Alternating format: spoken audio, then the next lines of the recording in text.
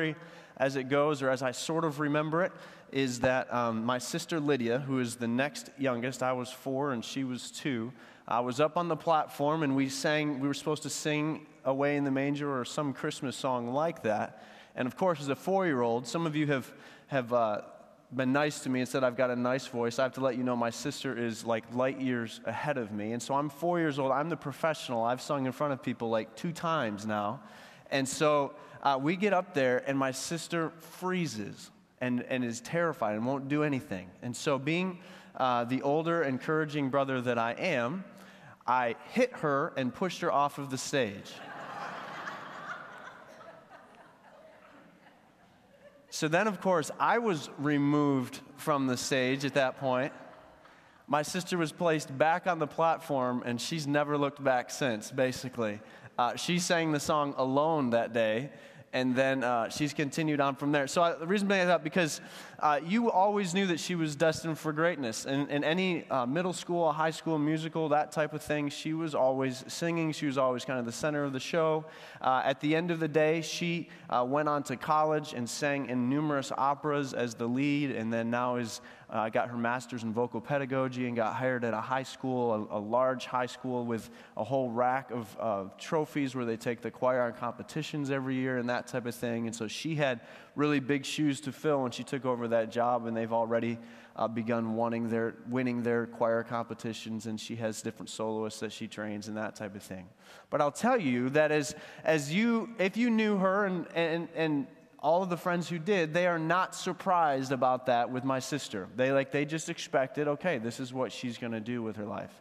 That's not always the case. Think back, if you will, to the last reunion that you went to, your last high school reunion. You might find some different people there that you don't expect. Who were you shocked by when you went to that high school reunion? One of our friends, when we went back to the high school reunion, he was someone who had barely gotten out of high school. He was very popular. He was a great athlete. But the final exam of the final class that he had to take at the end of it, his younger brother was in the school, and so he got caught cheating off of his younger brother at graduation and nearly didn't graduate because of that. So he was a mess.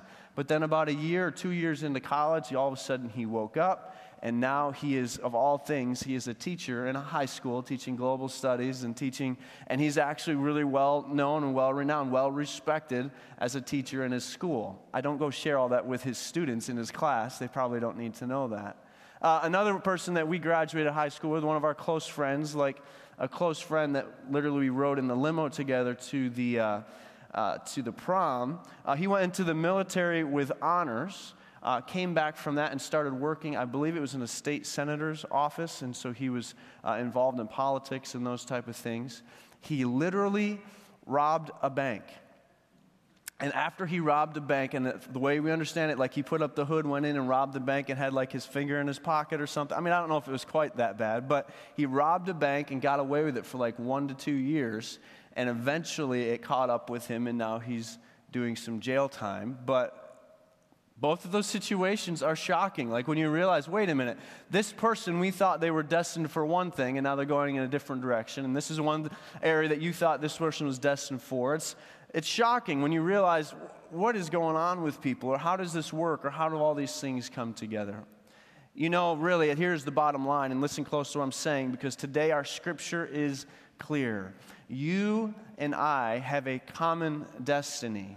You and I need to understand that He is greater, as this sermon series is taking us through. He is greater than our destiny. So let's get our bearings together here. So I ask you to turn in your Bibles, if you have a Bible, and I hope that you do, turn to Hebrews chapter 2. If not, if you don't have one with you, you're welcome to use your iPhone app or something like that. YouVersion is a great way to get there, or in the pews in front of you have Bibles there as well. And if you're using that Bible, we're on page 1254.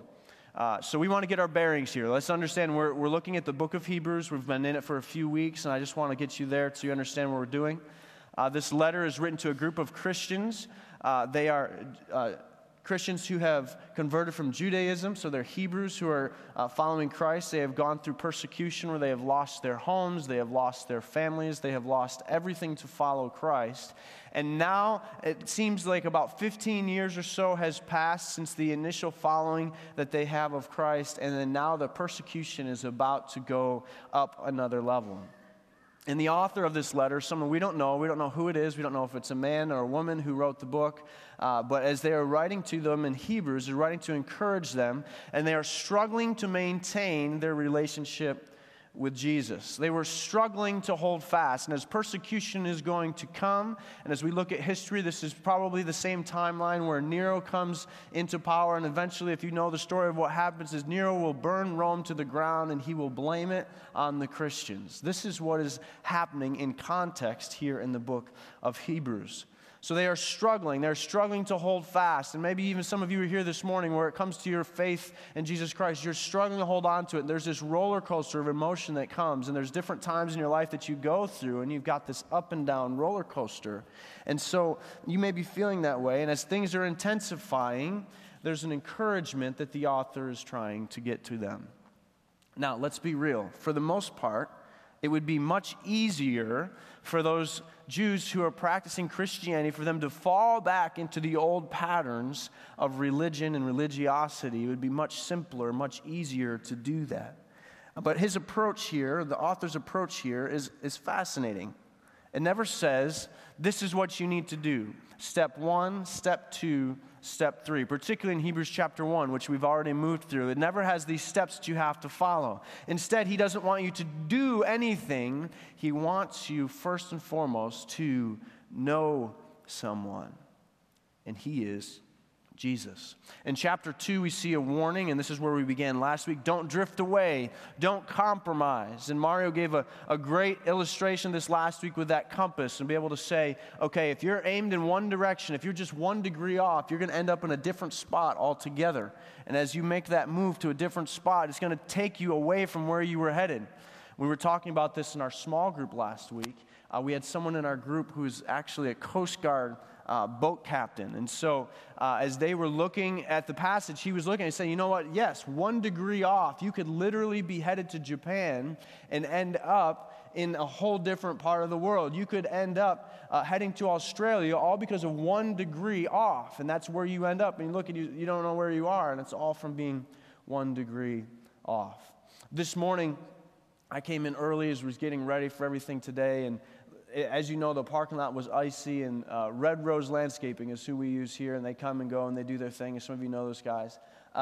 He was here working this morning, Paul was, and literally I've seen the guy tear out bushes out of the ground in the summer. He's a very muscular guy. He's able to do that, and he's out there on the ice, and he's trying to salt the ice and trying to get things ready, and the little hill that we have going up to Main Street, he literally is at the top of the hill trying to push the salt thing across it, and he just slid all the way down the hill back to the bottom.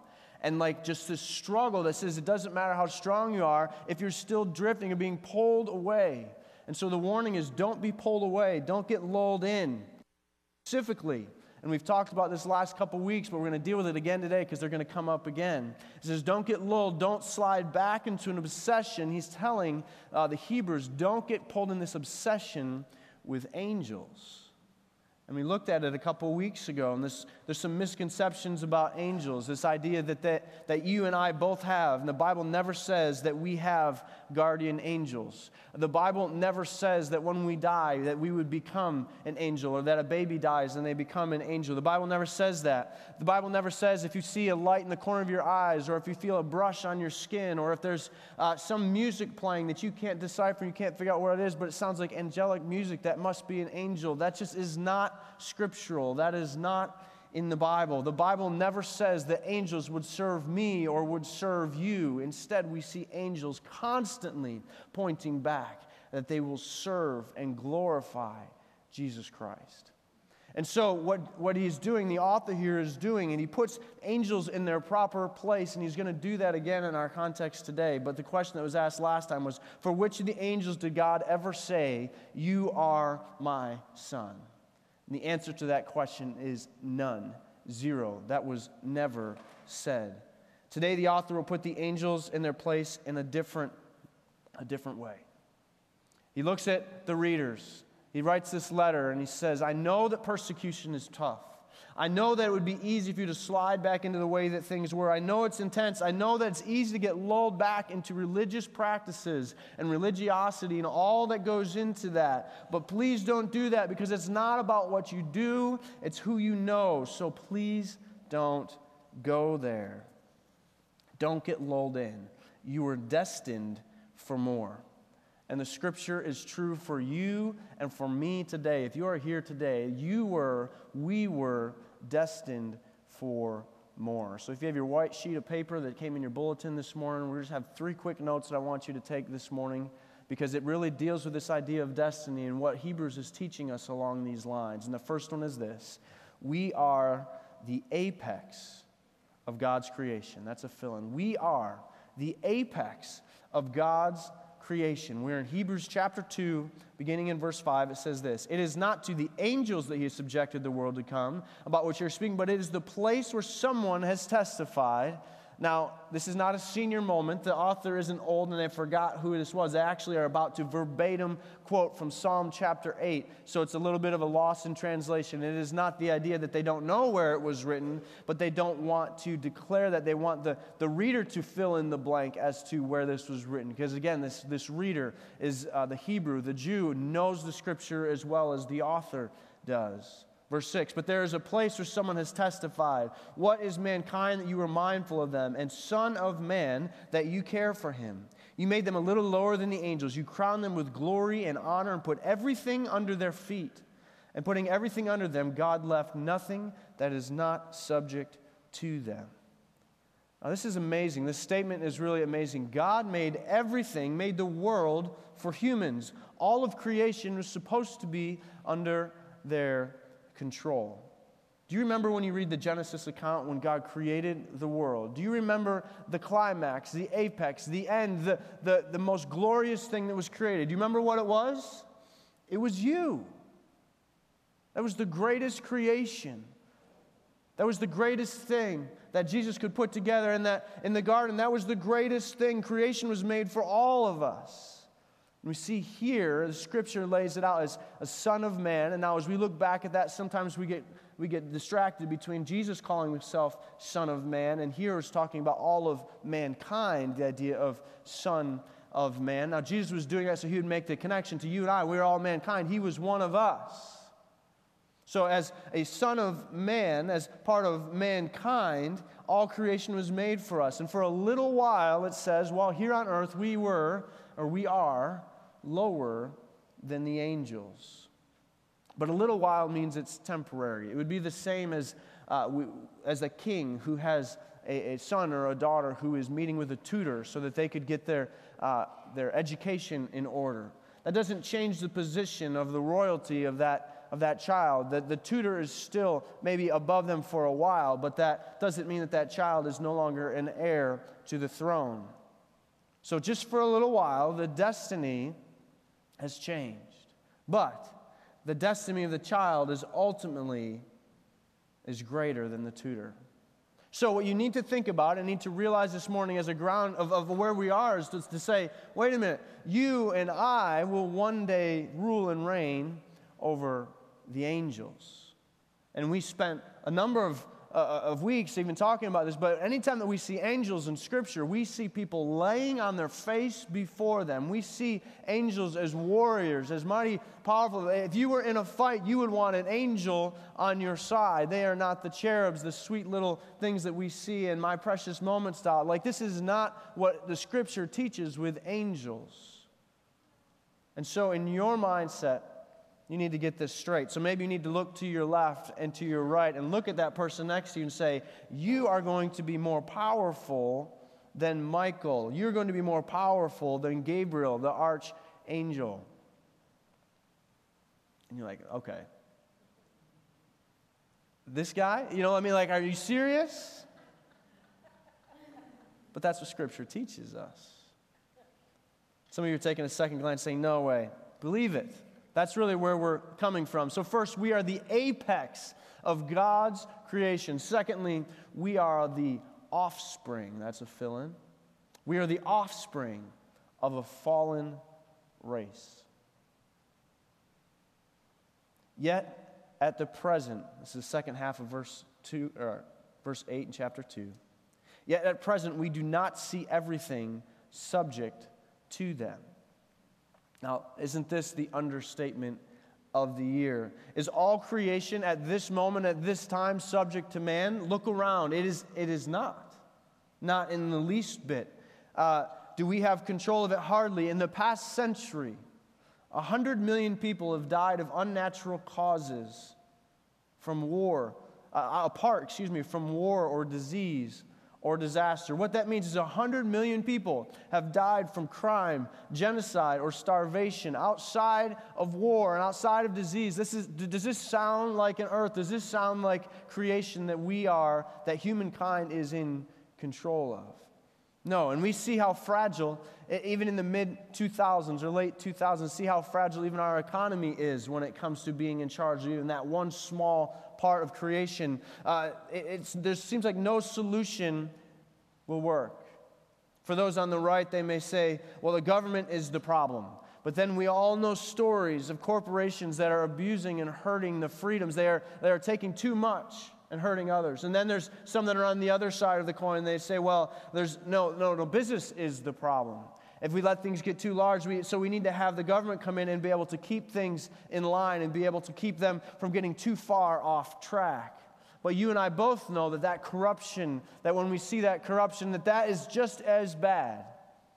And there's another group that says, well, maybe education will fix the problems. If we educate people and allow them to see where they're going wrong, that will fix it. But really all that does is create a world, a society that is prideful and arrogant, and they're stuck with a whole different set of sophisticated problems and snobbery, and it's a mess there as well.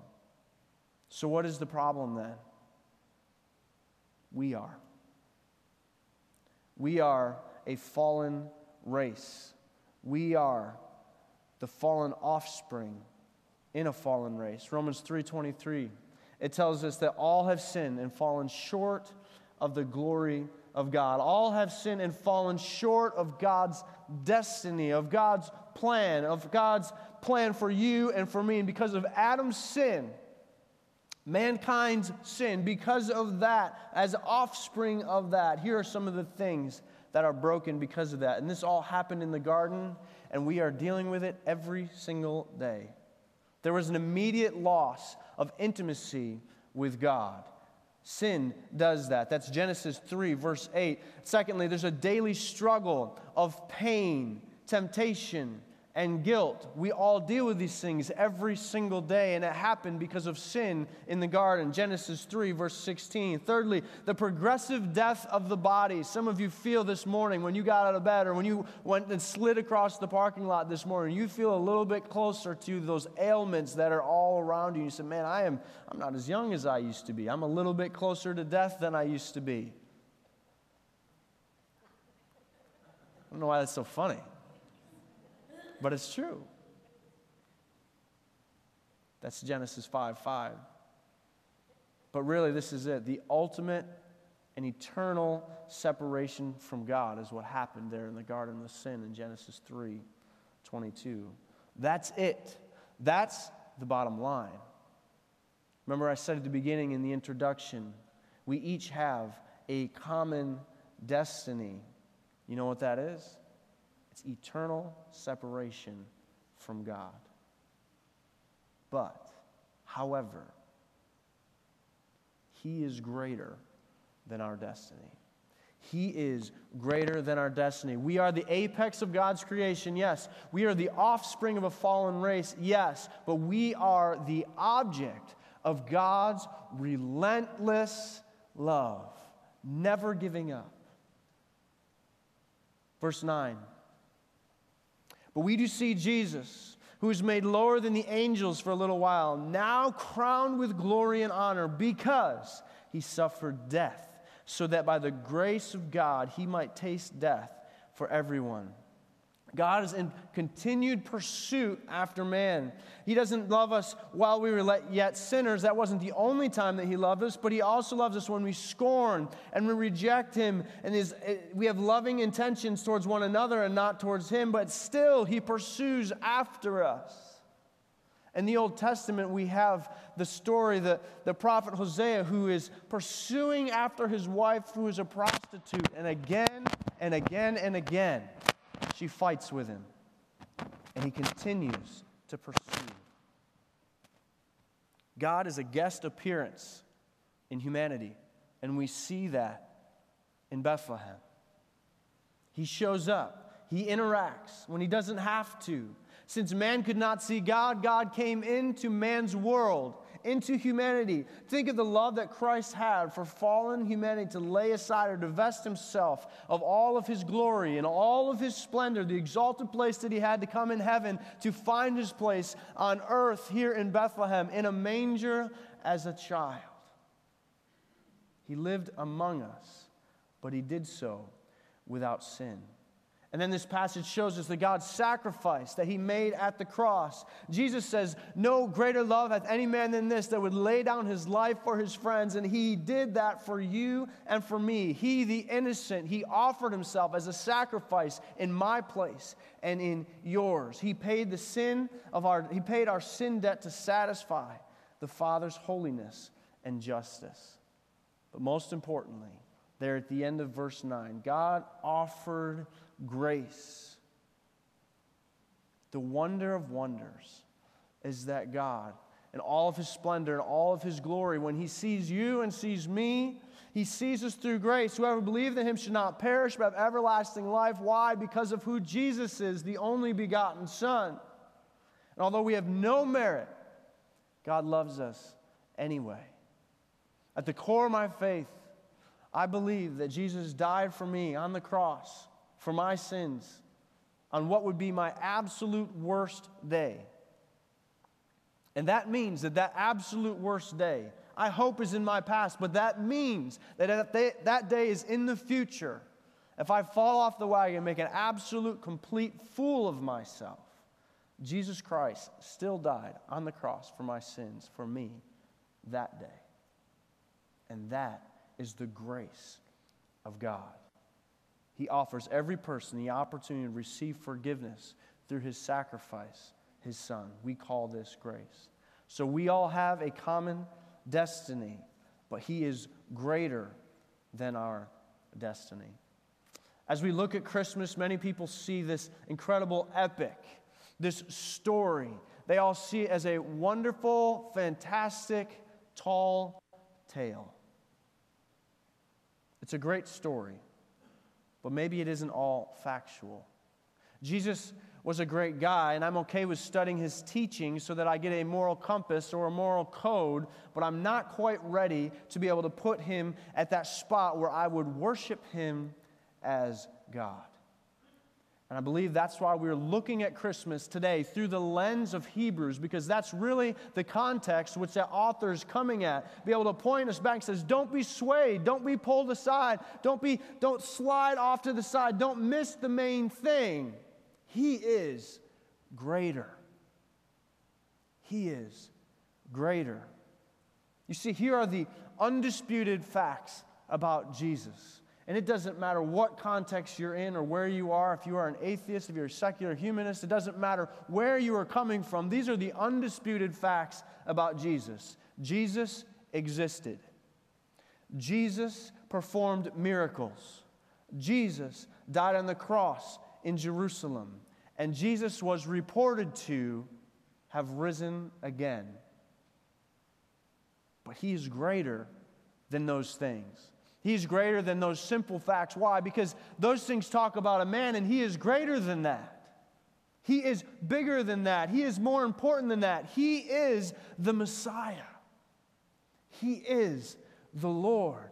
He is God. Turn in your Bibles to Luke chapter 2. I'm just going to demonstrate this quickly. If you're using those pew Bibles, it's on page 1072. 1072.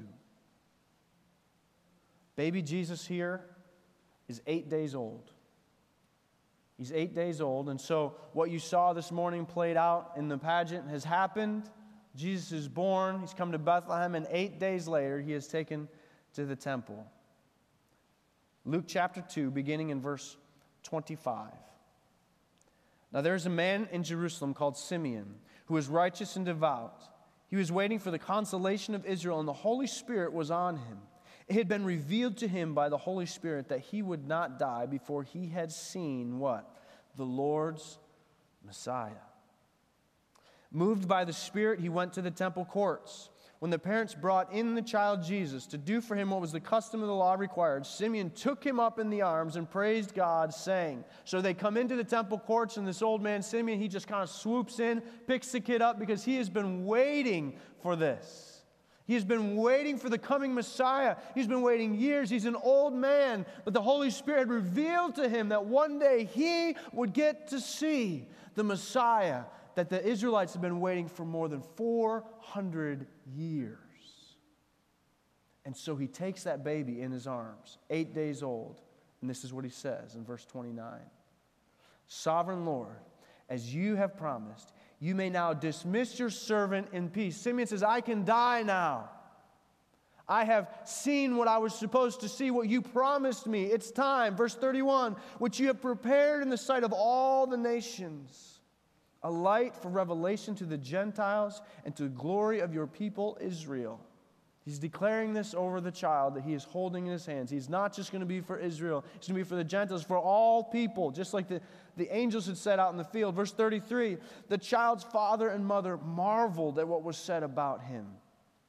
Then Simeon blessed them and said to Mary, his mother, this child is what? This child is destined to cause the falling and rising of many in Israel, and to be a sign that will be spoken against, so that the thoughts of many hearts will be revealed, and a sword will pierce your own soul as well.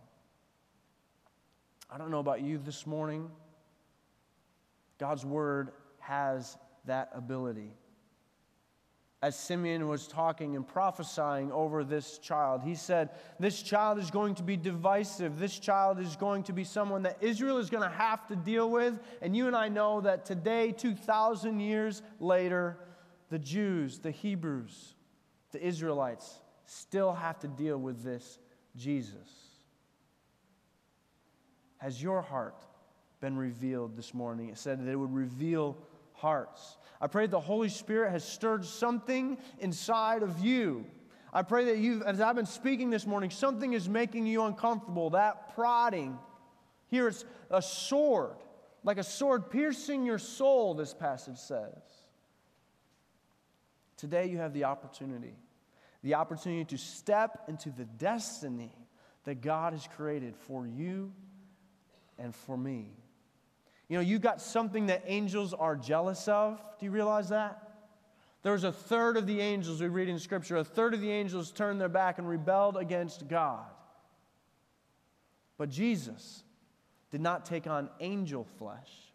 Jesus took on human flesh. He could have, but he chose to take on ours. And 1 Peter says that the angels long to look at the gospel. They long for the opportunity to be able to be reconciled with God the Father through his Son, Jesus Christ. That means that all day they stand before the throne of God and they long to be there, to be connected to who he is. On our TV shows, angels have always seemed special and close to God. Can only imagine in heaven, they probably have a show up there called Touched by a Human. Angels are actually longing for the relationship that you and I can have with Jesus Christ. Today, it's my prayer that you would decide to proclaim publicly to the world that he is greater. He is greater than your sin. He is greater than the trappings, the rules, the regulations of religion and religiosity, because that was what was going on there, that they were all caught in those trappings. I pray that you would see that he is greater than that. Pray that you would see that he is greater than your family drama. Christmas is perfect time for all of that to come out. I pray that you would see that he is greater than your desire to please, your desire to overspend. I pray that you would see that he is greater than your calendar this December. I pray that you would see he is greater than the loss and the pain that you are going through this time of year because of a loss that you've gone through. I pray that you would see that He is greater than your own unbelief in Him. The angels don't have the opportunity to reconcile with God the Father, but you do through His Son, Jesus Christ. He is the Messiah. As the band comes forward, we're going to sing this morning one song in closing, and we're so grateful that you decided to be here this morning. But as we look at this Christmas season, I pray that you don't see Jesus as part of this beautiful Christianity kind of way of living, but you see Him as greater. He is God, greater than the angels, greater than anything that we could ever drum up here. He is God.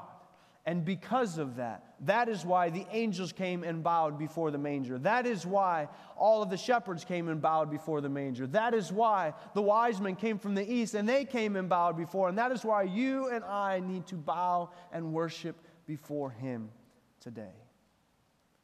And so as we sing this song in closing, we will sing those words, "Here I am to worship, here I am to bow."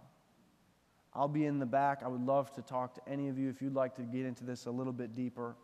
If today is the day that you make a decision, please come back and make a decision. Talk with me to be able to say, okay, what does it actually look like to set things in order in my life, to align myself in a way that accepts the fact and actually speaks out the fact that He is greater.